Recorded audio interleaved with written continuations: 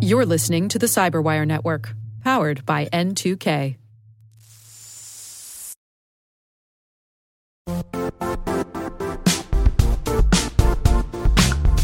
Don't struggle to align your organization's cybersecurity with business risk. Get the only solution that goes beyond reacting to threats with vulnerability and risk monitoring. You need the next evolution of MDR, and only Critical Start delivers it. Critical Start doesn't just monitor and respond to threats. They put you in control by detecting suspicious activities, quickly responding to contain threats, and identifying your most critical assets and protecting them against vulnerabilities and exposures. With continuous visibility, expert guidance, and measurable risk reduction, Critical Start has redefined what it means to manage cyber risk.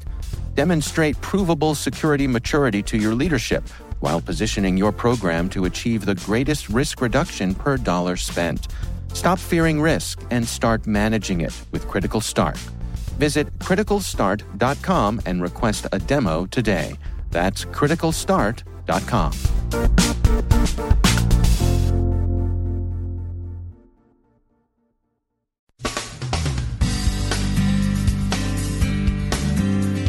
Britain decides to let Huawei into its 5G infrastructure, just a little bit anyway.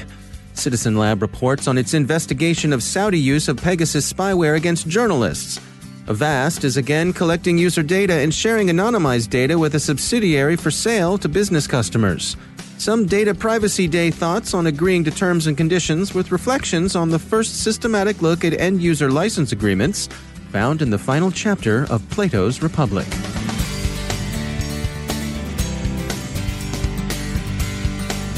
From the Cyberwire studios at Data Tribe, I'm Dave Bittner with your Cyberwire summary for Tuesday, January 28th, 2020. Computing reports that the British government has reached a compromise on Huawei. Let the vendor into 5G's non-core peripheral parts, but no farther. It seems to be an attempt to thread the needle between the telecom industry, which wants inexpensive, reliable kit, and the ability to deploy 5G infrastructure quickly, and on the other hand, security hawks in the UK and among the UK's Five Eyes alliance, especially the US and Australia. How satisfactory all parties will find the compromise and how effectively the British government will be able to vet hardware and segment its infrastructure remains to be seen. The University of Toronto's Citizen Lab reports its conclusions that a New York Times journalist, Ben Hubbard, was hit with Pegasus spyware in June of 2018. The vector was a text message that contained a hyperlink to a site associated with a Pegasus operator Citizen Lab calls Kingdom, and which the lab says is connected to Saudi Arabia. Other Kingdom targets included Saudi dissidents and an Amnesty International staffer. The SMS message the journalist received included a link that represented itself as a story of interest in Arab news, with the title Ben Hubbard and the Story of the Saudi Royal Family. At the time, the domain used, ArabNews365.com, was part of the Pegasus infrastructure used by the Kingdom operators. The report attracts interest, coming as it does amid the ongoing discussion of investigation of the alleged, circumstantially supported, installation of some form of spyware on and iPhone X belonging to Amazon founder and Washington Post owner Jeff Bezos. But Citizen Lab says it sees no overlap between the incidents it's reporting and the incident involving Bezos' phone. It does see the incident as representing a disturbing pattern in which authoritarian states use lawful intercept tools for surveillance of journalists in particular, but also for surveillance of dissidents. The story of Jeff Bezos' iPhone possibly being compromised is still developing, so we checked in with Dr. Christopher Pearson, CEO of Black Cloak, a firm that specializes in the online protection of high-profile and high-value individuals, for some perspective. I think we're at a point in time where we still don't know enough information, quite honestly. There's some indication that they may have been passed on from one person to media outlets and inappropriately shared or leaked. And there are other indications of huge amounts of data being exfiltrated from a device from the most recent forensic report that we've all looked at. Probably both of them are true to some extent, but there are a lot of questions there. I don't know that the forensic report has answered everything in terms of, didn't have full and complete unfettered access to the device and the encryption key and all the materials on there. So it's really, unfortunately, incomplete. And I think there's a lot more that needs to be uncovered in terms of things that were forwarded and may have been shared inappropriately. But I think all of those are still in play before we can have a full and complete picture of what actually really happened and led to the leaks. Now, this sort of thing is well within your lane. You and your team at Black Cloak, who you're in the business of protecting high-value targets like this. Is there any sense for even just the basic plausibility of this speculation that perhaps he clicked on a link and that enabled them, the bad guys, to have access to his phone? Are these things even plausible? Absolutely. I mean, as you know, that's all we protect is high-profile, high-net-worth individuals. There are so-called, quote-unquote, intercept tools that are available to intelligence agencies globally that are meant for surveillance, meant for purposes that are good, right? Not meant for evil purposes, but those always lie in the minds of the persons that hold and possess and wield that power. So it is absolutely 100% possible and has happened that countries, intelligence agencies behind countries, are able to go ahead and target and surveil individuals through these intercept tools. And in some cases, you have to click. In other cases, you actually don't. You literally don't have to do anything. And there is no device that is impenetrable to these types of tools. They all exist based off of zero-day exploits and other very deep knowledge type of exploits of the devices. Now, when you're going about protecting someone like this, if someone in a high-value situation, a high-profile person, is this a matter of a defense-in-depth approach where I'm thinking that, perhaps there could have been some detection that the data was being exfiltrated, detecting that stream? I mean, what sort of things do you put in place to protect someone who may be a target like this? Yeah, it's a great question. A lot of this starts on the front end in terms of education, advice and guidance, concierge assistance, questioning. A lot of this starts there with should you bring your mobile device, essentially your entire life, your digital life, your computer with you to places that may be more apt to surveil you on those devices, take those devices while they're in your hotel room, and implant technology that would be invisible for you to be able to see or find onto those devices. What types of preparations do you have there? So there's a big part of this is kind of the pre-flight, if you will. What do you do beforehand, education and training to decrease the attack surface? And then it really comes down to, basics of protection, but it's not just protecting the device. You have to go ahead. I mean, Black Cloak's tagline is protect your digital life, and it kind of rings true here. It's not one thing that you need to do. You have to protect the whole digital life. That means protecting, not just one individual, but the family around them, the family unit around them, their home, all their devices, their online accounts, changing methodology in terms of using password safes, dual factor authentication. It's the whole package. How much does this trickle down to folks like you and me? I imagine there are a lot of people out there who might think, well, a person like Jeff Bezos, sure, he's a target, but this probably isn't something that I need to worry about. Every single person in some form or fashion that is connected to the internet is a target. If you're not patching your devices, these are automated scanners. They don't need to figure out what information you have and hold. All you have to do is encrypt it and ask for a ransom. If you pay, then they know that it was worth the amount of money that they were requesting in terms of that information. So cybercrime is really indiscriminate in a lot of cases, but for those persons that are in the high net worth, high profile, high visibility, politicians, sports stars, celebrities, I think we had a number of teams, NFL teams, and I think players that were even attacked last night in terms of Twitter accounts being taken over. I mean, look, these people are in the news, they're in the know, they're high profile, they need better and different protection, but everyone, is going to be a target for cybercrime these days and needs to take those basic precautions on their devices and in their digital lives as well. That's Dr. Christopher Pearson from Black Cloak. A joint inquiry by Motherboard and PC Mag disclosed that marketing intelligence firm JumpShot was selling anonymized user data to companies who found it valuable for various marketing purposes. The Prague-based security firm Avast owns a majority stake in JumpShot. Motherboard and PC Mag concluded that Avast's free antivirus software collects data on behalf of JumpShot, which then provided the information to its customers. There are a range of marketing and business intelligence use cases for anonymized histories of users' internet browsing. Avast explained one of them to Forbes back in December. Quote, typical customers would be, for example, investors who would be interested in how online companies are doing in terms of their new campaigns. End quote.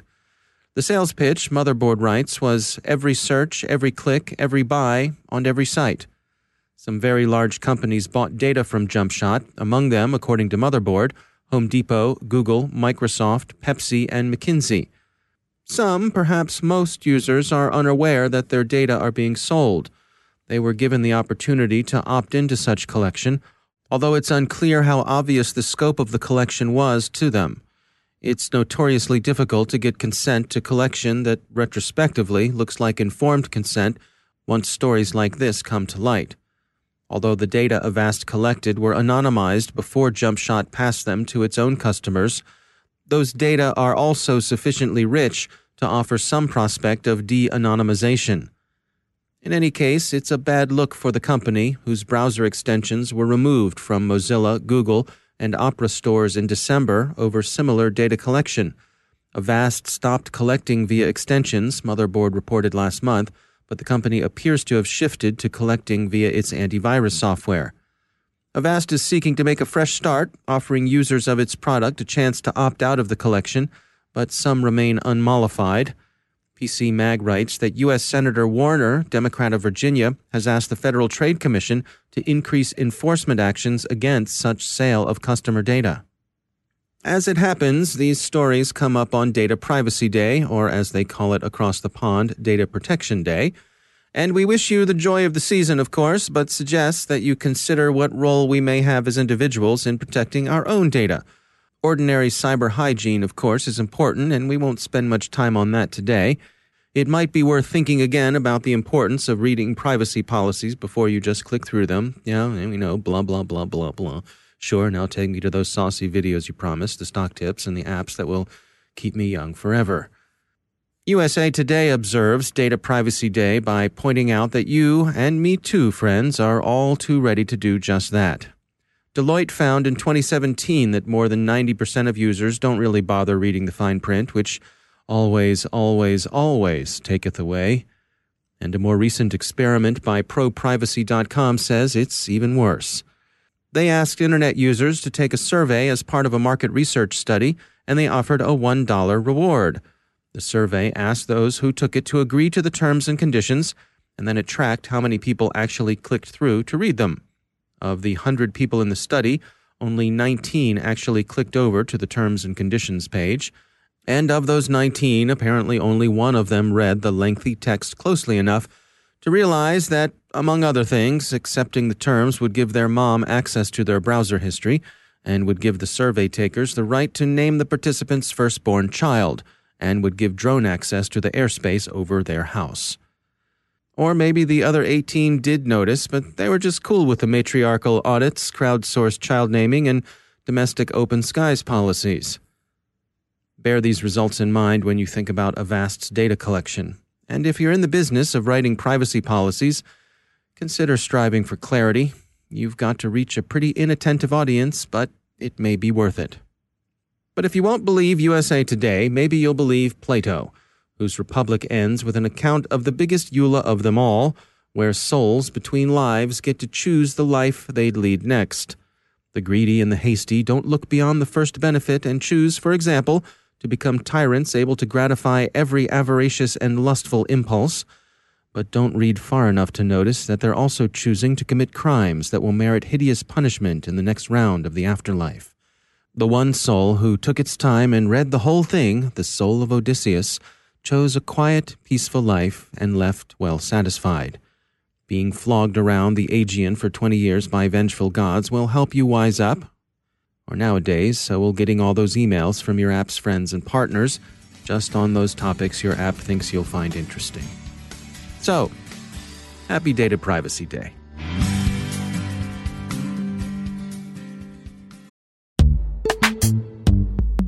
Every day, your IAM tech debt grows. Your multi-generational services struggle to work together. Building an identity fabric can fix this. It makes all your identity tooling stronger and allows you to connect any app to any service you want to use, with zero coding, zero maintenance, and zero app downtime.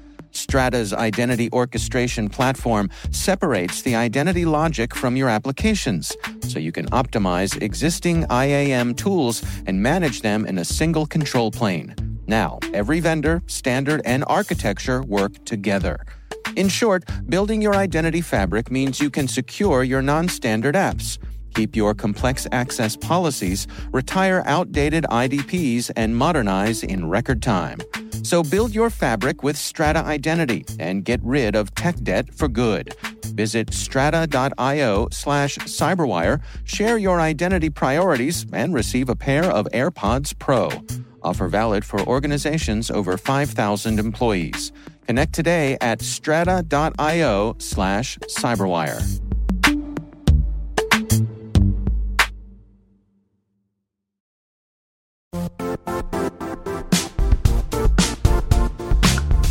The IT world used to be simpler. You only had to secure and manage environments that you controlled. Then came new technologies and new ways to work. Now, employees, apps, and networks are everywhere. This means poor visibility, security gaps, and added risk. That's why Cloudflare created the first-ever connectivity cloud. Visit cloudflare.com to protect your business everywhere you do business.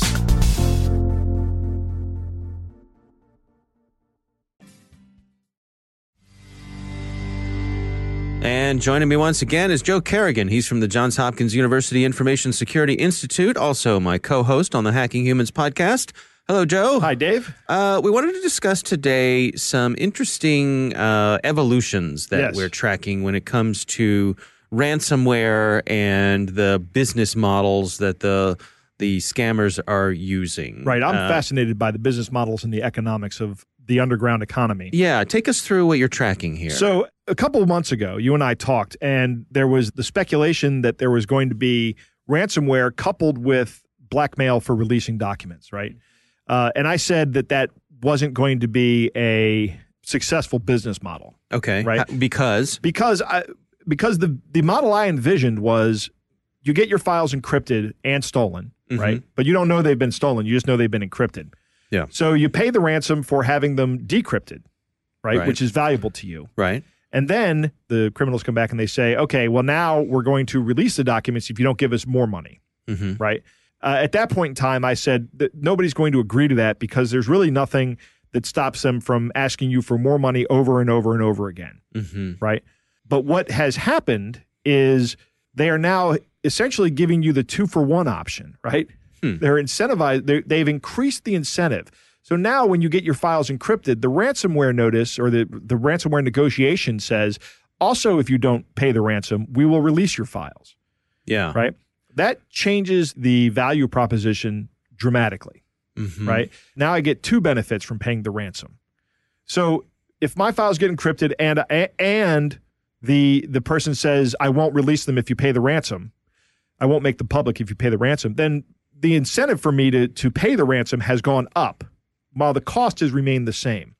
It also seems to me like at the outset that they're putting a little more pressure on you because it's the time issue of not only getting your files back, which you could say, well, hey, no problem. I've got good backups. Yep. So go pound sand. Right. But if they say, oh, no, that's great that you have your adorable backups, but we're going to start releasing these files publicly. Right. And that you'd hate to have that happen. Yes. And you can decrypt in place, which will be a lot faster than restoring from backups as well, right? Theoretically. My point still stands, though, I think, that if, let's say that I scam you out of, or I lock up your files and steal them. Yeah. And I say, Dave, it's $100 for you to decrypt them. And if you don't decrypt them, I'm going to release them to the public. So you say, okay, Joe, here's $100. Yeah. Right.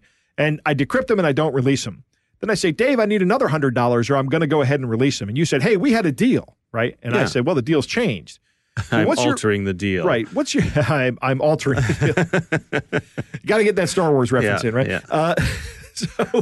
the incentive for you to pay that second ransom demand is a lot lower, because if you pay me, let's say you give me another $100, there's nothing to stop me from coming back in another week and going, you know what, in order to keep these files secret, I'm going to just need $100 from you on a weekly basis. Yeah. Right? And Yeah. at that point in time, the value, it's the law of diminishing return takes over. But don't you think that some of the threat of having things released publicly would be compelling to some people? That's correct. It really depends on the contents of the material, right? Mm-hmm. But there's nothing to stop somebody from, first off, telling you that they haven't released the information, and then on the back end selling it to somebody else, right? You have no control over the data anymore. Right. Right? It's much like the Snowden leaks. This data is now public domain. Yeah. It's out there, and there's nothing you can do to stop it. Right. So I guess it's a matter of cutting your losses and not getting into a sunk cost fallacy, that sort of thing. Exactly. Yeah. Exactly. Yeah.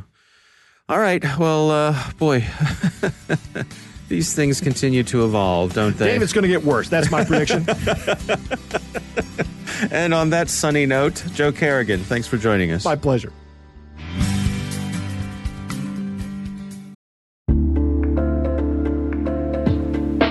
Are lengthy security reviews pulling attention away from your security program? With the largest network of trust centers, Vanta can help you streamline security reviews to win customer trust, save time, and close deals fast. Proactively demonstrate security by showcasing key resources like your SOC 2 or ISO 27001 and provide real-time evidence for passing controls. And when a security questionnaire is required, Vanta takes the first pass for you. Visit vanta.com/cyber to take a self-serve tour. That's vanta.com/cyber.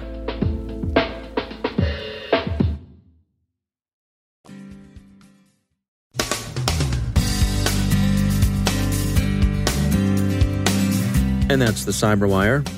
For links to all of today's stories, check out our daily briefing at thecyberwire.com. And for professionals and cybersecurity leaders who want to stay abreast of this rapidly evolving field, sign up for Cyberwire Pro. It'll save you time and keep you informed. Listen for us on your Alexa smart speaker, too. The Cyberwire podcast is proudly produced in Maryland out of the startup studios of Data Tribe, where they're co-building the next generation of cybersecurity teams and technologies. Our amazing Cyberwire team is Elliot Peltzman, Puru Prakash, Stefan Vaziri, Kelsey Bond, Tim Nodar, Joe Carrigan, Carol Terrio, Ben Yellen, Nick Valecki, Gina Johnson, Bennett Moe, Chris Russell, John Petrick, Jennifer Iben, Rick Howard, Peter Kilpie, and I'm Dave Bittner. Thanks for listening. We'll see you back here tomorrow.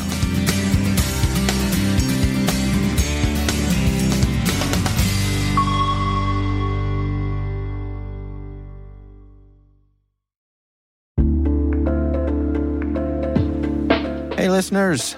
We're always looking for ways to improve the N2K Cyberwire network and maintain the intelligence-driven news experience that keeps you in the know on the latest developments in cybersecurity.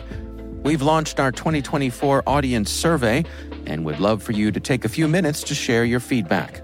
And hey, there's even a chance to win a $100 Amazon gift card if you complete the survey. Visit cyberwire.com/survey. That's cyberwire.com/survey and share your feedback now.